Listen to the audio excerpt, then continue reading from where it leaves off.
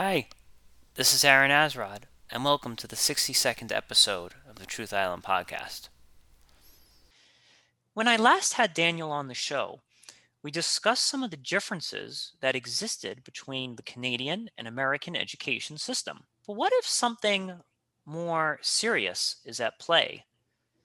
Is it possible that we here in America have simply lost an appreciation for education? When we think of our most richest and successful members of society, we often think of celebrities, sports athletes, or maverick business entrepreneurs who dropped out of school and gave the world a giant middle finger and went on to earn millions and millions and millions of dollars. But here's the thing. Did you know that in the city of San Francisco, one of the wealthiest cities in America, the median household income is over 96,000 a year and nearly 75,000 per individual? Adding to this, nearly 55% of residents report having a bachelor's degree or higher. Indeed, when we think of wealth and success, our minds often float to the magnificent gates and the McMansions behind them. But why exactly do we seldom wonder what is it that these people who live in these McMansions actually do for a living? Furthermore, is our appreciation for education simply a means to obtaining vast wealth? Or is there something to be said for the person who might just be exceptionally smart for the sake of being smart?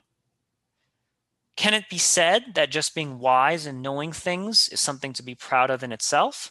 Or must there always be a fat paycheck to validate those brain cells? Returning to the show, I am once again joined by Daniel. Daniel, let's pick off where we last left off. I'm wondering why girls these days can't really seem to go for the brainy guys unless they're driving a Corvette. Have they ever, maybe is my question to you. I think there's a storied history of brainiacs who are inventing things to get attention from suitors, maybe going all the way back to ancient times. There's a comedian that had a really good bit about that all of these smart guys, they're not good looking. They needed to do something else to get the girls.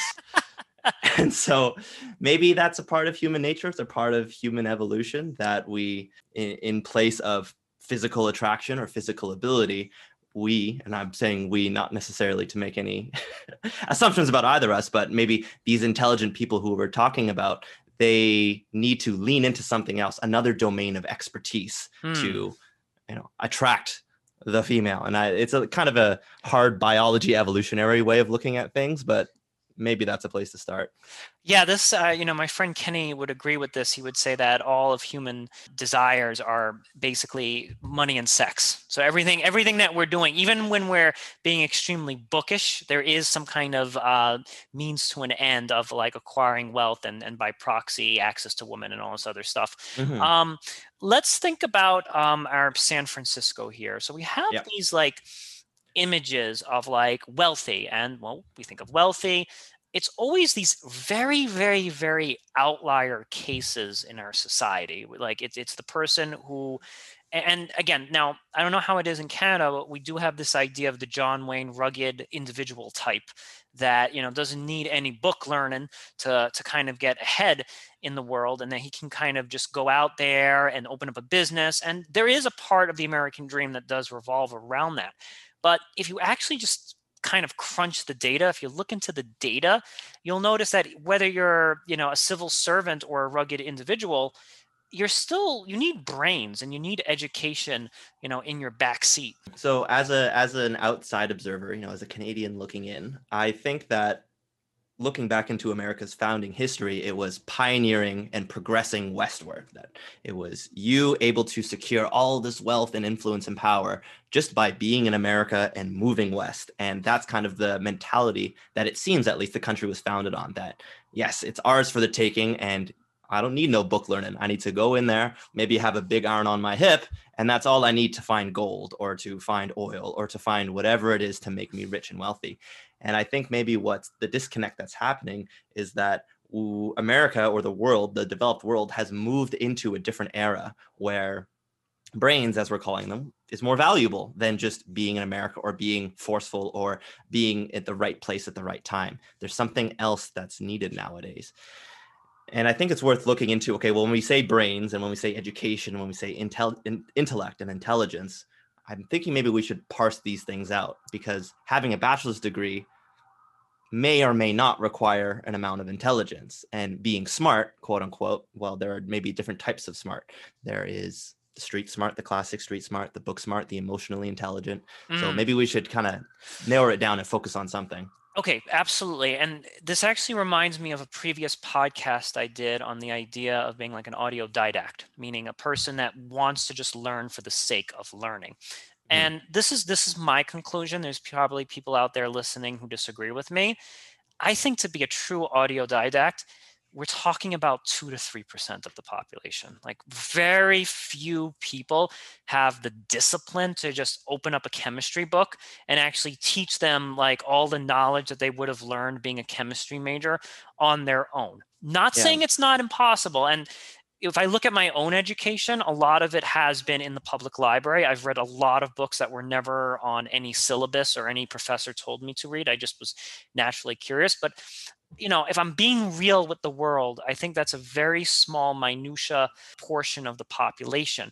I think for the average person developing education and developing expertise in a university system or in a vocational system is actually going to be a valuable tool for them. I'm not quite on the anti-education. There's a lot of things wrong with education, but at the same time, if we just look at the data, the people with bachelor's degrees, and maybe they're not, as you said, they're not true autodidacts, they're not true philosophers or lovers of wisdom, but by being forced to eat that broccoli, they have become healthier in a way. Hmm. So I guess a question that I have for you is, do you think this minority of the population that is interested, like I perceive these as lifelong learners, people who are outside of school but still pursue knowledge. My question to you is, do you think that that is a predisposition that is biologically determined by personality, psychology, and whatnot? Or is that something that can be brought out by an education system or a teacher or the right social situation? And the answer is probably a little bit of both, but I'm curious as to what you think about that. Okay, so I think that in regards to it being a predisposition, I think we all have certain proclivities as to what we are Mhm. interested in obsessing about. For me, that happens to be like philosophy and stuff, and I actively go to philosophy meetups and just kind of go outside the realm of what's required of me to know, right? So I think that we all have certain proclivities, and there might be a kid out there that has a proclivity towards basketball or to hockey or to really be an autodidact in that sphere. The issue arises is that when your autodidact skill set is outside that of viable economic means, that becomes sort of a difficulty. And it's very difficult to become an autodidact in something you're not passionate about. So if Mhm. if you have a predisposition towards, let's say, accruing hockey knowledge, right? It's going to be really hard for you to just be like, yes, I'm going to randomly now read all these books on chemistry. So I would say that we're kind of beholden to our predispositions as to what we're passionate about, and we have no control over that. And I think the general population, let me refine what I said earlier. I think everyone does have something that they probably can obsess over it a lot. But when we're talking about skills and education that is of economically viable means, that becomes the much more difficult aspect.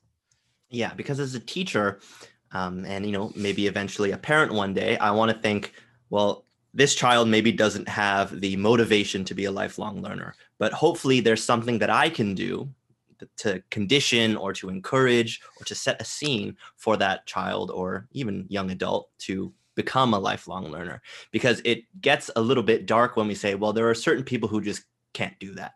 There are certain people who just don't want it.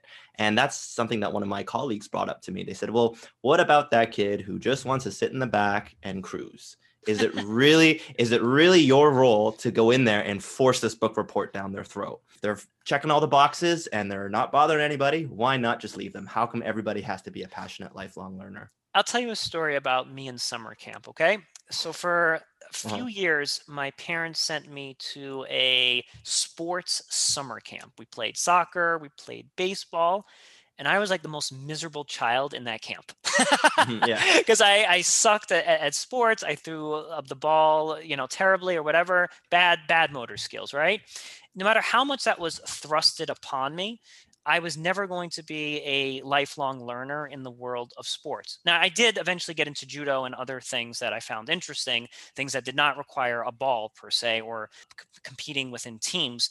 But I think that we can expose people to things, but it becomes really impossible to make them a lifelong learner in something that they don't have passion for. And this is Mhm. where, as an educator, I have to empathize like, whoa, history is not your thing, my friend. I respect that. And I respect you for not being interested in that. So, to answer your colleague's question about this, I think we can expose children to a lot of things, but ultimately, what's going to stick and what's not going to stick is ultimately up to them. I suppose my broader question is, well, yes, I agree with you that everybody has a proclivity or an interest in something. Yeah, And our job as adults, as parents, as educators, as role models is to expose the younger generation to as many things as possible so sure. that we can discover what that thing is. But are there people out there who really don't have anything or don't want anything? Yes, there is You that think too, so? and Yeah. there are people who just like pleasure for the sake of pleasure. And Mm. again, no judgment here, by the way. I, Mhm. I wish I could be that guy. I wish I could just be like, Yankees or whatever, and just and Yeah. just kind of Ignorance is like bliss. right, Yeah. right. I wish that I didn't have all this like anxiety and all this like philosophical angst in my mind. But it is what. Well, I don't want to use that phrase. That's my word. I almost use the phrase that I hate the most. It is what it is. Thank God I checked Mhm. myself. Yeah. But there are people out there that do have this idea of like, I just want to survive, right? There's Yeah. people who Yeah. just want to survive. And I would argue that developing a vocation, a skill, or a skill set either in a university setting or in a vocational training program is going to serve them well because their main objective is to survive and procreate. That is their primary objective, and to have pleasure in their life. Again, no value judgment there, just that's what they prefer. So I would say yes, those people do exist. Yeah, I mean, as you know, as a hopeful optimist and as a young, bright-eyed, bushy-tailed young teacher, I want to believe that every student has something that they can excel and be good at. But at the same time, I look around myself and I see we have the internet in front of us. You Mm, can learn about anything you want at any point in time, virtually for free. And there are still people who are so unmotivated and can't find anything that they're passionate about, or they are so discouraged that they don't even try. And so that makes me think, maybe these types of people do exist. And again, maybe there's nothing wrong with that, but it's just kind of brings a cloud over my head to think about that. that's one of the things about Truth Island, and I like that I enjoy about doing this podcast is that not all the episodes are optimistic. There's some really screwed up and ugly truths about Yeah. our world. But Daniel, the only way that we can kind of solve the world's problems is if we embrace these really ugly truths Hmm. about the world. And once we uncover that, we uncover like, geez, there's a bunch of people that go on Wikipedia all day and look stuff up, and then there's a bunch of other people that don't do that all the time. That's an ugly truth, right? Like, why are some people highly curious about the world and others aren't? But I think once we know that truth, the optimistic or the beauty in it is that we can start designing systems and start designing things that can help the very curious Wikipedia folk, and at the same time take care of our brethren who just aren't all that curious. Well, it brings to mind some Marxist ideas that, well, this sounds like, well, there's an elite and there's a non-elite, and the elite are the types of people who are curious and looking into these things, and they will have the power in the world, and the non-elite are the ones who are not curious, and because it's a predisposition, they're fated to a certain role in society. That, I think that's how a Marxist might reply to that. It's like, well, it sounds No, like you I'm sound like a glad. bourgeoisie over here, Oh, right? absolutely. And if that Marxist came and just saw how I lived, they'd be like, "That's no elite right there." Yeah. Fair enough. Yeah. Like, you know what I mean? Like, believe me, my friend, I'm Mhm. subsisting off cans of soup and tuna fish sandwiches over here in Truth Mhm. Island. So I hear that. I Yeah. absolutely hear that. But here's the idea. If this is in fact an ugly truth, this is what I would say to the Marxist. Suppose this is an ugly truth. Okay, that doesn't mean that the curious elite dominate and decimate the other 90% of humanity. What it True. means actually, the implications of that are actually quite twisted. It's that the elite have to now take care of that Yeah, other 90%. they have a They responsibility have a now. responsibility. And as I said, I think being, people think that being smart is all just rewards and glamour, but it's actually really a huge burden. It's really a huge burden to have to take care of all of these other people. So I would say to the Marxist, like, okay, I'm not advocating for world domination. I'm just saying that if this is an ugly truth, and again, I use the word like we can't change this, then we can start taking care of the people who think differently. Yeah, and who have different needs. And I think that's a very fair response. But I'm interested in how you're relating intellect or smartness to economic success. Yeah. I'm personally reading a book right now called Millionaire Teacher, and what was really fascinating in the opening chapters is not he doesn't get right into how to make a lot of money. He actually goes into how are you defining wealth and success and Mm, rich? What does it mean to be rich? right. And so I think that a smart person can be eating tuna fish sandwiches and ramen every day and be very rich and very wealthy in their own reality. And richness is kind of a outside marketer. It's like, well, Yes. this person is rich because they do what? They drive a Porsche, or because they retire early, or because they have enough time to spend with their kids. What does rich really mean? I love that you said that, Daniel, and you would fit right in with me and my friend Kenny. We also believe that philosophy in general gives one inner richness, inner richness, and it's a richness that can be taken no matter how grave the circumstances, no matter how impoverished you are externally. If you have high levels of philosophical richness, you have the coping mechanisms and you have the skills to kind of deal with no matter how ugly the external environment is. Unfortunately, I've tried that argument on so many people, and it does not work. They still think mansion's going to make me happy. Mansion is going to make, they can't. And I believe me, I tried speaking to them as eloquently, as friendly, as humanly possible, and there's also a little bit of a hubris on their part because I do have friends or acquaintances and they know that I'm not the most well-off guy in the world. And they kind of think, oh, well, Aaron, he's just rationalizing his poverty. Mhm. He's just rationalizing his inadequacy or his lack of success.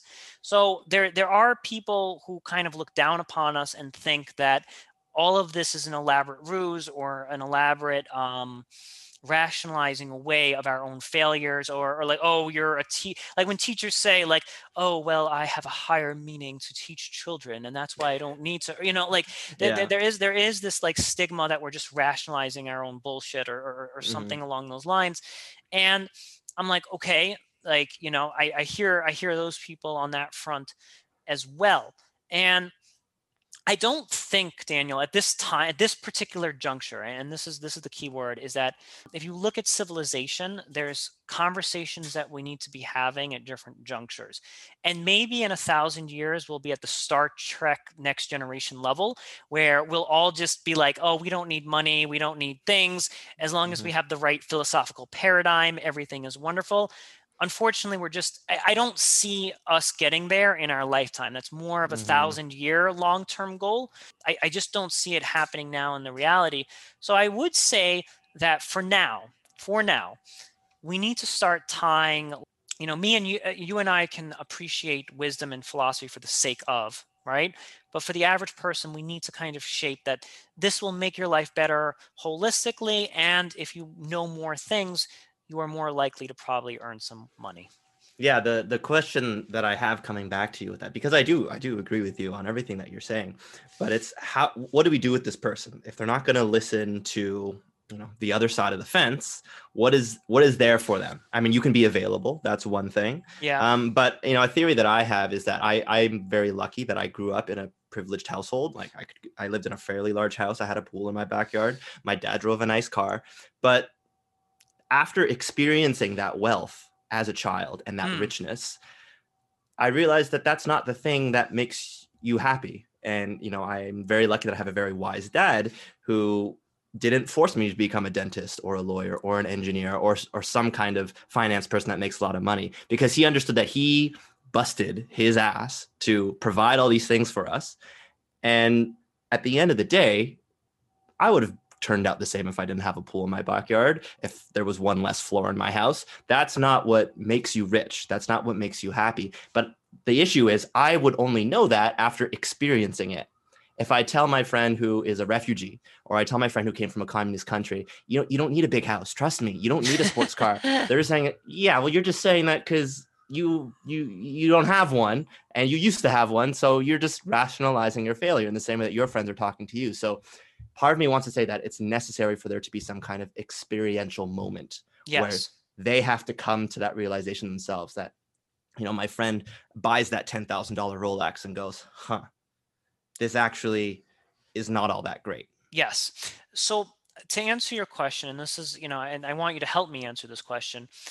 I think that the way we do it is we need to clean up the images of wealth that we have in the media. I think this is the first kind of It's a good step, start. because what happens is that we show the big houses, we show the expensive watches, but we don't show the philosophical systems that are at play that allow that lifestyle to happen and to allow fruit to grow.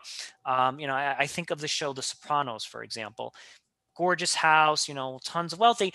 When we depict rich people, it's always in a very Machiavellian, nefarious sense. Like I dominate people, I control them, I'm a manipulator, or I'm an athlete, or I have magical powers. It's always when we show wealth, it's always in a very just not in a very realistic sense. So I think when we show wealth in the media, we need to start showing the philosophical systems that bring about that wealth. And I think one of those things is education. I like one of the shows before this guy went to jail was the Cosby Show. And, obviously Bill Cosby has a ton of problems. But one of the things that I really liked about that show is that he was a doctor and his wife was a lawyer, and they were like, they were regular people. They were like, oh, I came home, and I think he was I forgot what's the name of the doctor that delivers babies. My mind is A blanking right now. little bit before my time, unfortunately, but I'll take your word for it. Yeah. But the idea behind it is that you showed, okay, these are their jobs. They, doctor, lawyer, surgeon, whatever it is, and you show them and you show the daily problems that they go. They're just like us. They go to the grocery store. They have to make decisions, and they instill values within their children. And I think we need to have a return to that. We need to have a return to where we are showing rich people by proxy of their education, like via their education, right? It's like it's their education, it's their wisdom, it's their degrees that got them here, because that's the reality. The data, I've looked at the data shows that. And we're not showing that in the media. And once we start kind of sending those images out there, because again, assuming on the idea that most people are just chasing carrots, unfortunately, if they want the carrot, they'll be like, I need to subscribe to this ideation to get there. Mm-hmm. Yeah, I think that would work, but the problem is it's just not as flashy and glamorous and sexy to, go, oh, well, this person's actually a wise, calm, well thought out, methodical person. That's not going to make very interesting reality TV, as much as I wish it would. Another maybe way of going about doing it is, instead of changing the media, it's to reduce the media's influence on the individual. So this is something that I often disagree with my fellow teachers, that, when something comes up, like say body positivity, they say we need to change the ads, we need to change the videos, we need to change the commercials. But my response to that is, how about instead of focusing on the product that's being consumed, why don't we focus on the consumer? How about we teach the children not to allow themselves to have their ideas of beauty or of wealth or of whatever it is to be influenced by the media? That seems a lot more solid to me. And also the fact that these media companies show us what we want to see. They show thin models because that's what sells magazines. That's why it's there. So if we instead focus on the consumer and have the media have less influence on them, I think that might be a viable route too. But definitely changing the media itself would help as well. I'm glad you touched upon that. I'm actually going to be doing a future podcast with a guy who gave up television for 6 years, and he's on 6 years and running, not having watched any TV. What about Um, YouTube? I think he does that's really Yeah, yeah, hard. yeah, That's really hard. yeah, yeah, yeah. But I agree with you. I Mm, absolutely agree with you. My only concern is that our lazy reptilian minds kind of have this way of sort of grasping at the easiest medium humanly mm, possible, and YouTube and media is just so easy to consume. Now I agree with mm, you, because it takes a lot of self-discipline to unplug your television and throw it away or give it away, and just acquire your ideas of beauty from books, because like what else is there to turn to? If you don't have media to influence you, then you have to turn back to the library. You have to return back to older mediums to build your value system up. So I agree with you that that's the ideal, but I'm just worried about our lazy reptilian minds that kind of want to go to the low hanging fruit for wisdom. yeah.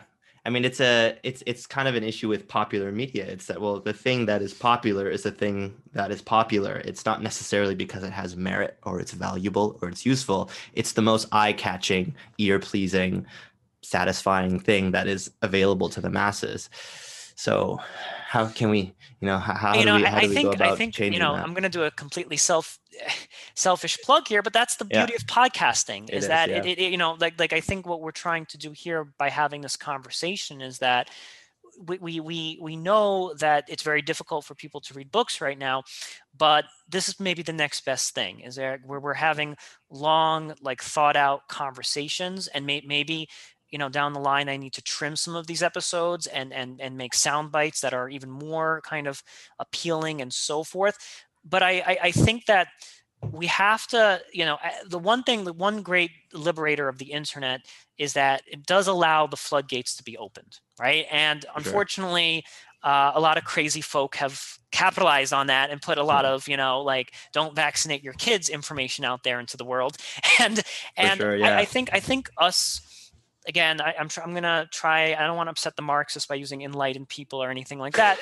But like, us people that seem to know a thing or two, we need to kind of be a little bit more aggressive with getting our word out there, and we don't want to be overly preachy Yeah, or and yeah, patronizing and or yeah. patronize. Yeah, we don't want to patronize people. We don't want to be overly preaching. But we owe it to kind of shift the paradigm slowly and be like, hey, being smart, getting an education and knowing things can lead to wealthy. I personally am not wealthy, but I can point to a bunch of other Mhm. examples of more successful people who are wealthy. And if you talk to them, you'll notice that they have like, a BS in computer science or something like that. Mhm. And I think making that data and making that information readily available to people. Here's another thing that we could do.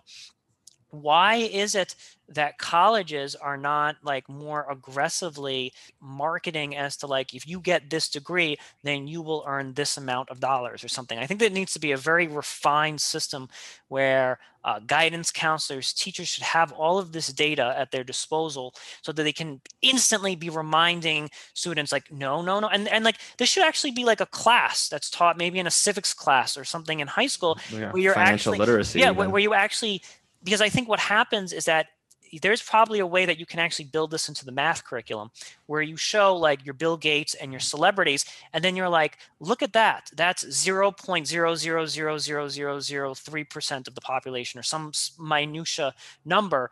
Here's a bunch of other career fields that are far more viable and far more likely to bring prosperity into your life. And perhaps if you don't have a passion for something else, that's not such a bad way to spend your time.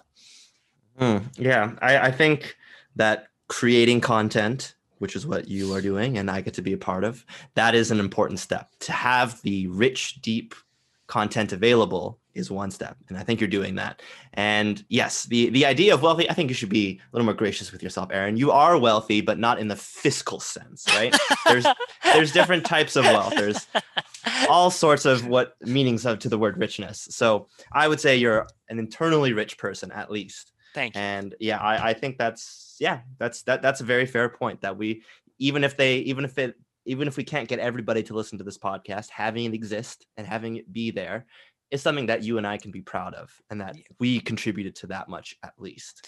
And Yeah. Absolutely, absolutely. And I think that it's not it can't just be me alone. I think there's a lot of Mhm. enlightened things.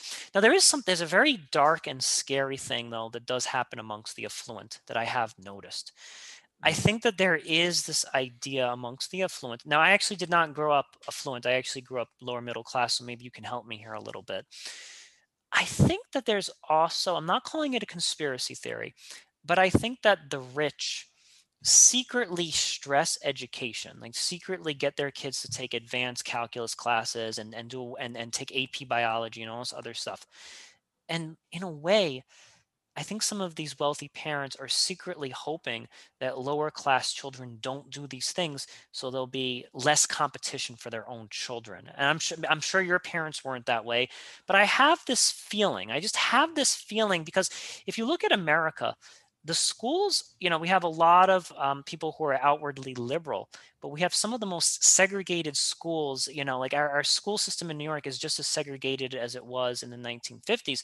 So you have a lot of these parents that outwardly profess their love for an egalitarian world, but then they secretly put their kids into these elite private schools or these closed off public schools, force their kids to, study calculus, force their kids to study biology. And I kind of think that the affluent are sort of hoarding the secret to success. And that is like, yeah, it's the kid that does take these AP classes that's going to end up being successful. Yeah, I think that's definitely true. That it's again, it's the elite and the non-elite thing, right? The elite want to stay elite, and they want to keep the non-elite out.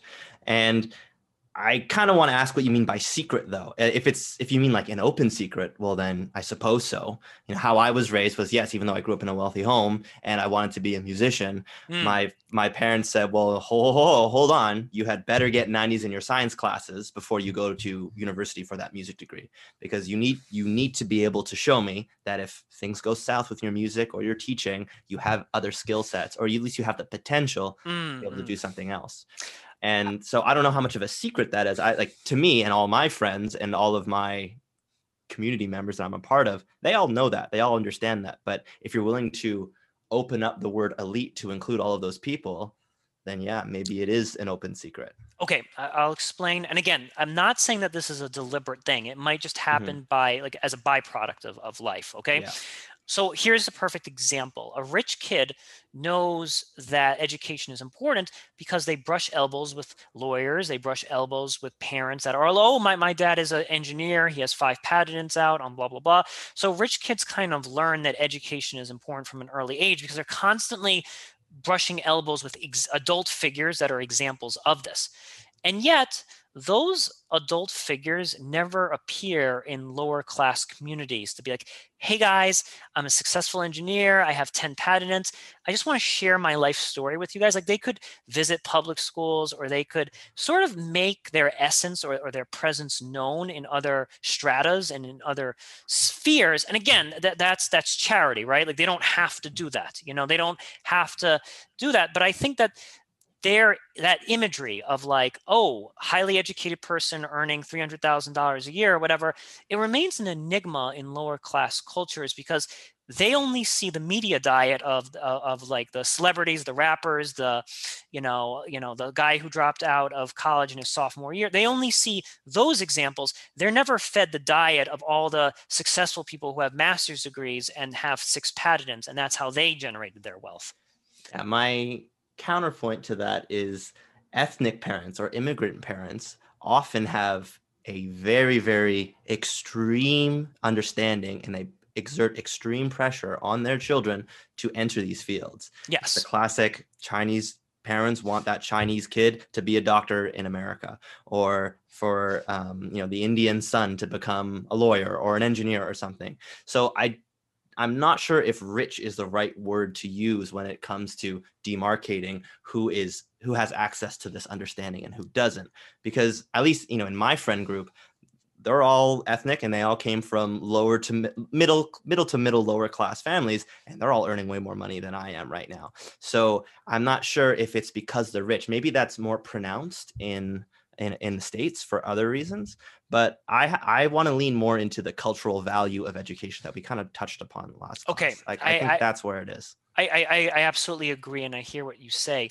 Now, this is one thing that I learned in one of my like political science classes, is that a lot of the immigrants that come from China or from Asia, for example, those parents were actually at the top of those respective Hmm. communist hierarchies. So those parents, they know how the world works. They know that doctors are better off than so forth. Now they come to America and they lose all of their status, right? And I think I had one professor who described we were talking about Eastern European Jews who escaped the Yes. Soviet Union. And a lot of these guys in the Soviet Union were like physics professors, engineers, and so forth. And none of their educational credentials transferred over. Yeah. So they went from being like physics professors to driving taxi cabs, right? And it's known as the intellectual Holocaust, where all of these people lost all of their credentials. For But sure. what Yeah. they did not lose is they did not lose the wisdom and they did not lose the social capital that education actually gets you somewhere. So they were able to kind of, even though they lost their educational credentials and when they came to America or Canada fell into poverty, they were able to push their thumbprint down on their children and say, hey, I know I'm very poor right now and I drive this taxi, but back in Russia, I was blah, blah, blah. You can too. So they're kind of instilling this, that they're using their knowledge of the former system to kind of influence their children. I think the more dangerous, I actually have, I'm much more optimistic with immigrant groups, especially immigrant groups that come from a country in a more advantaged position. They tend to do better. I'm worried about our native born citizens who are lower class and immigrant groups that come from a lower social economic strata because they actually don't, they've never seen what it looks like to be a highly educated, successful person. And I think that's true. That's something definitely to bear in mind when we look at the immigrant and ethnic populations in both the States and Canada, that we do get the cream of the intellectual crop. Even if they are taxi drivers, they were probably surgeons somewhere else or Yeah. what have you.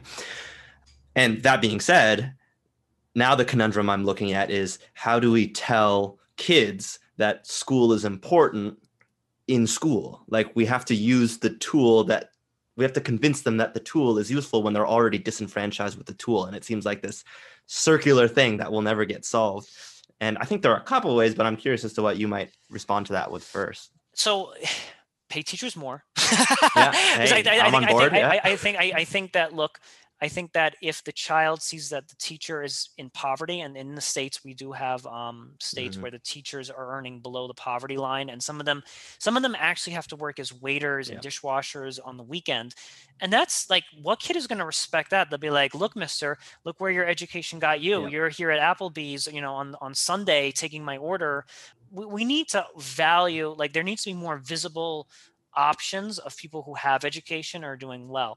And again, back to my earlier point, I think there needs to be more visitors, visitors from the professional class that kind of serve as mentors and serve as reminders of, like, hey, look at me, look at the car I drive. And, it's not a bragging thing. It's not like this Mhm. obnoxious, like, check out my Lexus, kid. It's not, Mhm. it's not done in that way, but they need to see examples of, since they don't have, their own parents are not living this lifestyle, they need to see examples of other mentor like figures that are living a pretty affluent lifestyle. And it's not because of their celebrity status, it's because of their education.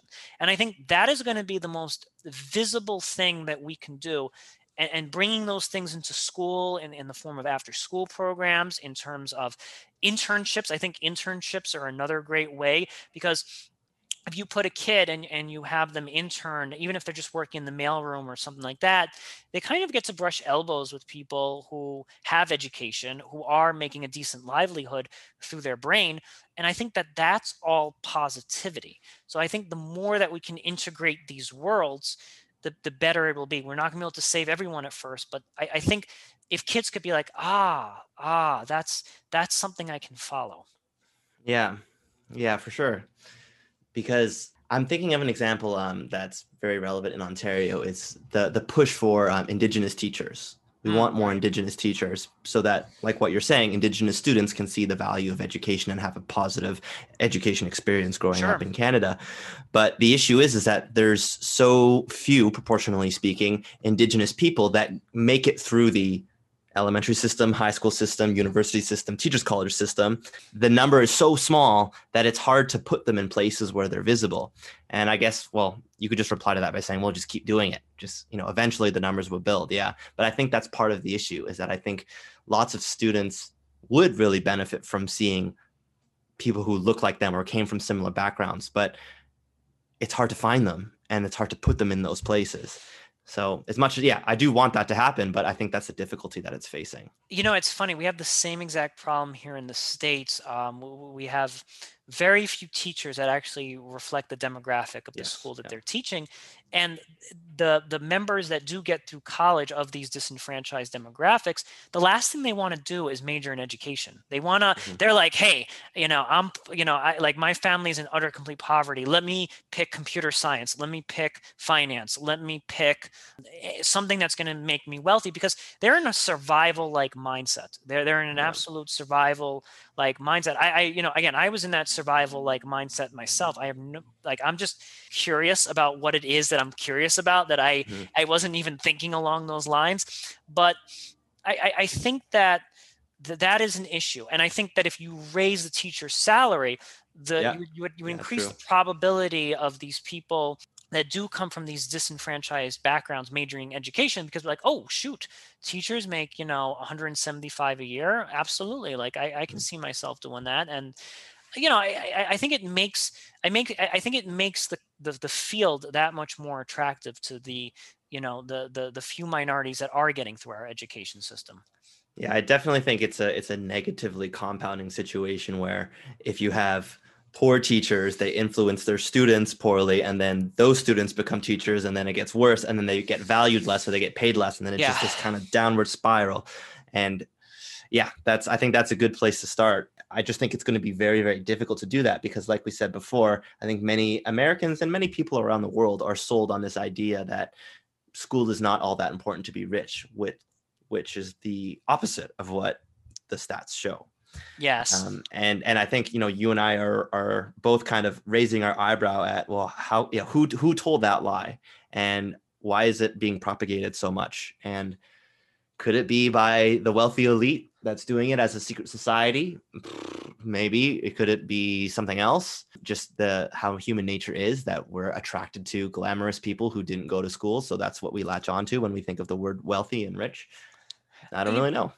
we are touching upon some dark shadows in our society. And to the point you spoke about earlier, that you're right, the wise rich philosopher dude doesn't make the most compelling. Like, the Sopranos is an extremely compelling television Yes, series, and a it lot of is. these Yeah. other shows are highly compelling because they do have the Machiavellian like plot twist and all this other stuff. So I think that there is, like, people in the media want to make money, right? And they're going to produce content that's highly interesting and so forth. I do think, though, there's a lot more that we could be doing, but we're deliberately not doing it. And I think it kind of feeds into the wealthy elites fearing that, if there's more kids studying calculus, if there's more kids that are reading books now, my little Johnny isn't going to have a place in the hierarchy. Like, I do Mm, think that there is yeah. and it's probably happening at the subconscious level, Yes. because Yeah. like, a lot of these schools are not necessarily being integrated, they're not being funded, right? And they're not, the same level of resources and the same level of emphasis is not there. And it goes back to, like, all right, well, who's also having the low expectation? Like, who's enforcing the low expectations? Now, there's two arguments to be made here. On one hand, the people with the low expectations are just such soft and good-hearted people. They don't, they don't know the real deal. They're so good-hearted that they just lack of discipline because they're good-hearted people. Or, and this is where it gets really monstrous, do they have low expectations because they secretly want these other kids to fail so that their little Johnny has a better shot at the game? Mm. Yeah, I think I'm pretty comfortable saying I think for the most part it's subconscious, but I definitely can imagine and even think of some cases where it's very much not subconscious. That the less competition there is for my kid and my family, the better. I think that's definitely out there, and that's true. So yeah, I can I can see it for sure. Yeah, I'm not asking you to out your friends. Like I want to Yeah, hunt yeah. these people. No. It's like what we need to do is I think that look, this is a fear. If that's the case, if the latter Mm. explanation is the true one, then this is a fear-based model. Like we have this idea that there's a lack of abundance and only a few of us can become educated and only a few of us are going to be secure. So it's a really an abundance thing.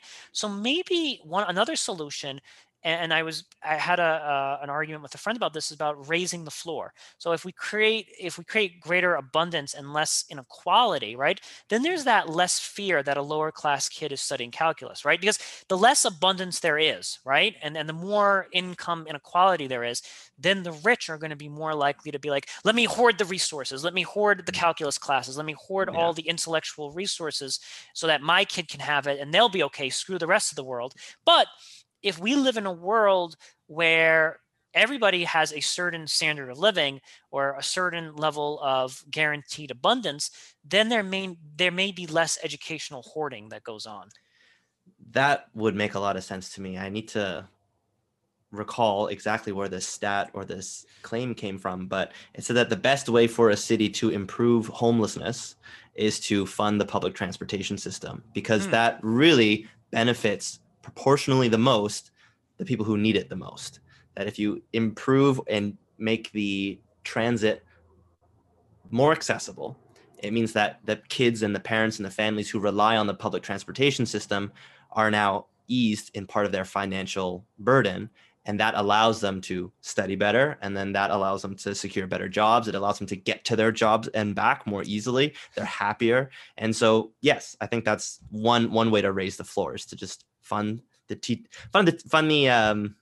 public, get the bus to be free or okay. something like that, or reduce the subway for lower income or something like that. All right, now I'm glad that I think we've had a very good and exhaustive conversation on the Hmm. systemic things we can improve.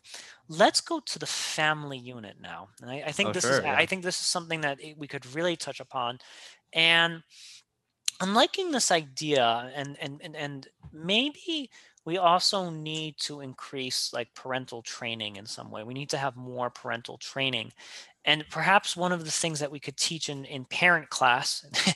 is this idea that if your kid sees you reading something, they are going to be more likely to read something as well, right? Because you're a young man, a young girl, you emulate what your uncle, your mother, your father, older siblings are doing, and if they see that the elders in their household are just watching football every Sunday for 4, 5, 6 hours, well, that's the normative standard of that household. So I'm wondering if we could increase parental, like I had this idea, and actually when I came up with this idea, people thought I was being fascist, but hear me out, okay? And Mm. like you can get your fascist guns ready for me, okay? Come get Yeah, me, Marx. Come it's in get the me, drawer. okay? Yeah. Come get me, Marxist, okay? Here was my idea, Daniel, and I got this one woman screamed and yelled at me. I proposed that if you are on public assistance, you take parent and like let's just say that you're not working and you're on public assistance.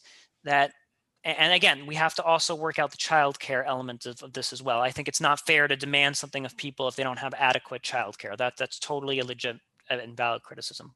But I think that if you are on some kind of public assistance, parenting classes where they teach things like, hey, your kid watching you read is a good idea. Hey, taking an active interest in your kid's homework is a good idea.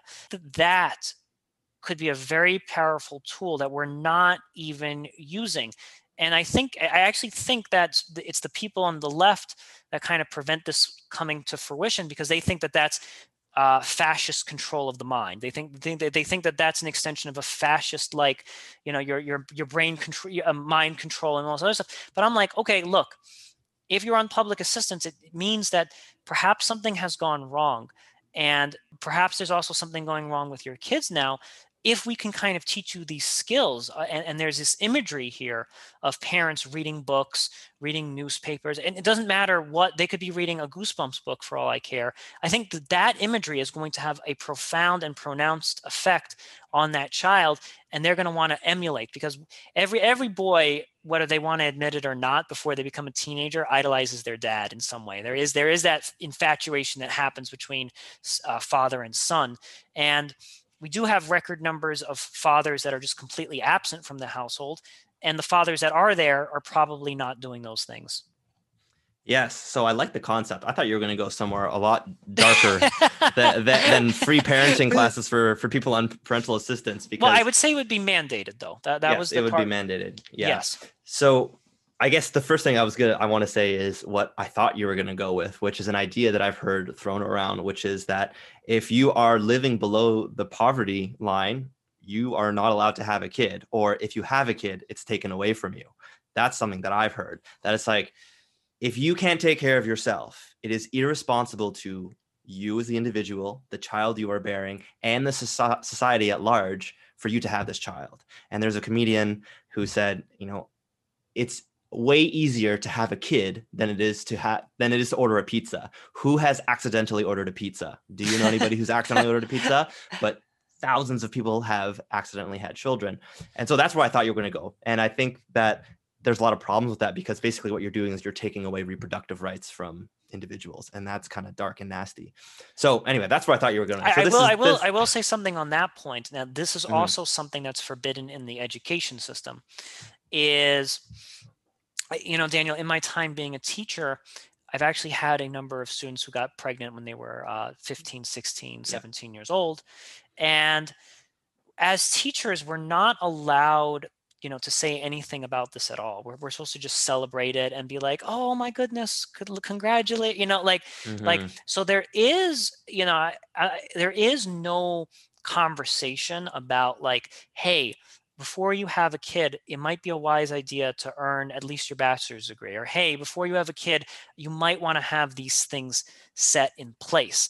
And I think that you're right. Like, yes, it is fascist to have like laws that restrict people's reproductive rights. I mean, that's ridiculous. I completely agree.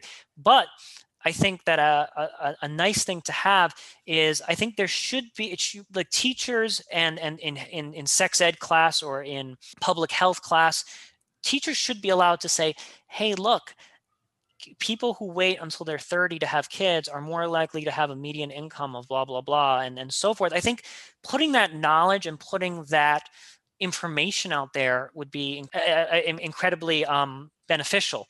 And, actually, if you look at the research, most educated parents have children much later in life.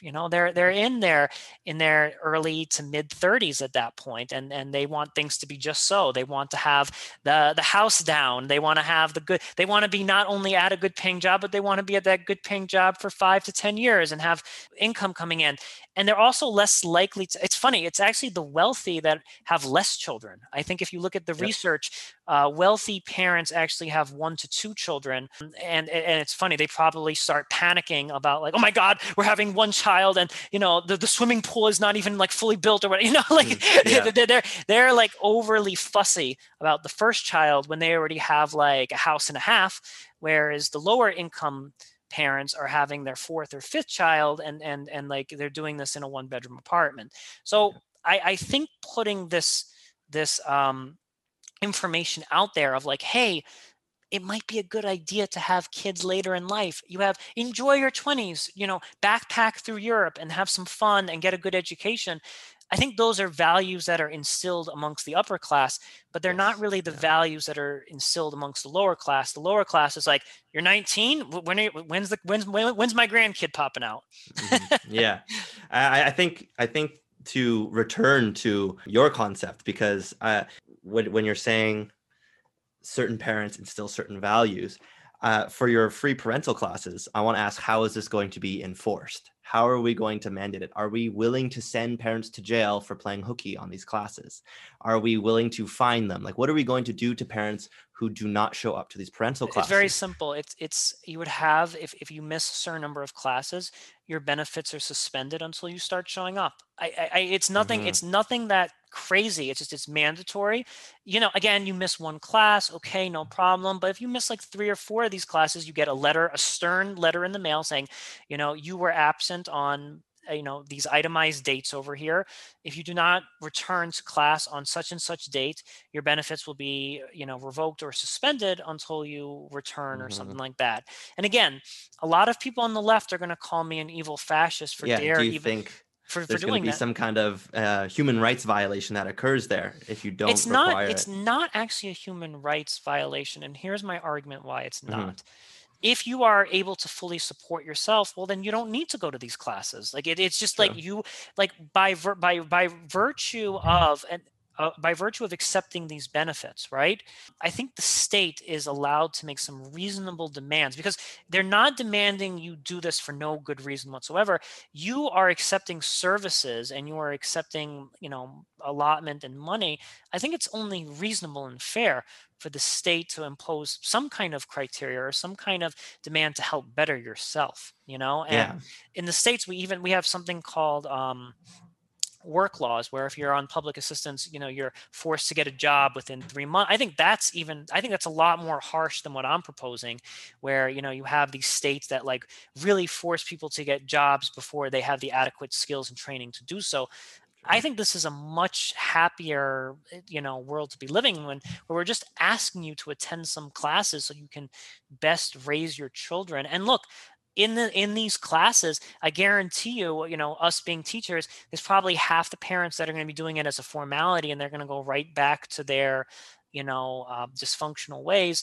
But I think that there might be some parents that get caught up in this net who are like, oh wow, thank you for explaining the virtue or the logic behind reading to my kids. Yeah, for sure. There's a book that I think might be worth mentioning called Freakonomics, and I read it a long time ago, but they wanted to see how come parents who read books parent better. Like, how come, like, is it true that reading a parenting book will make you better at parenting?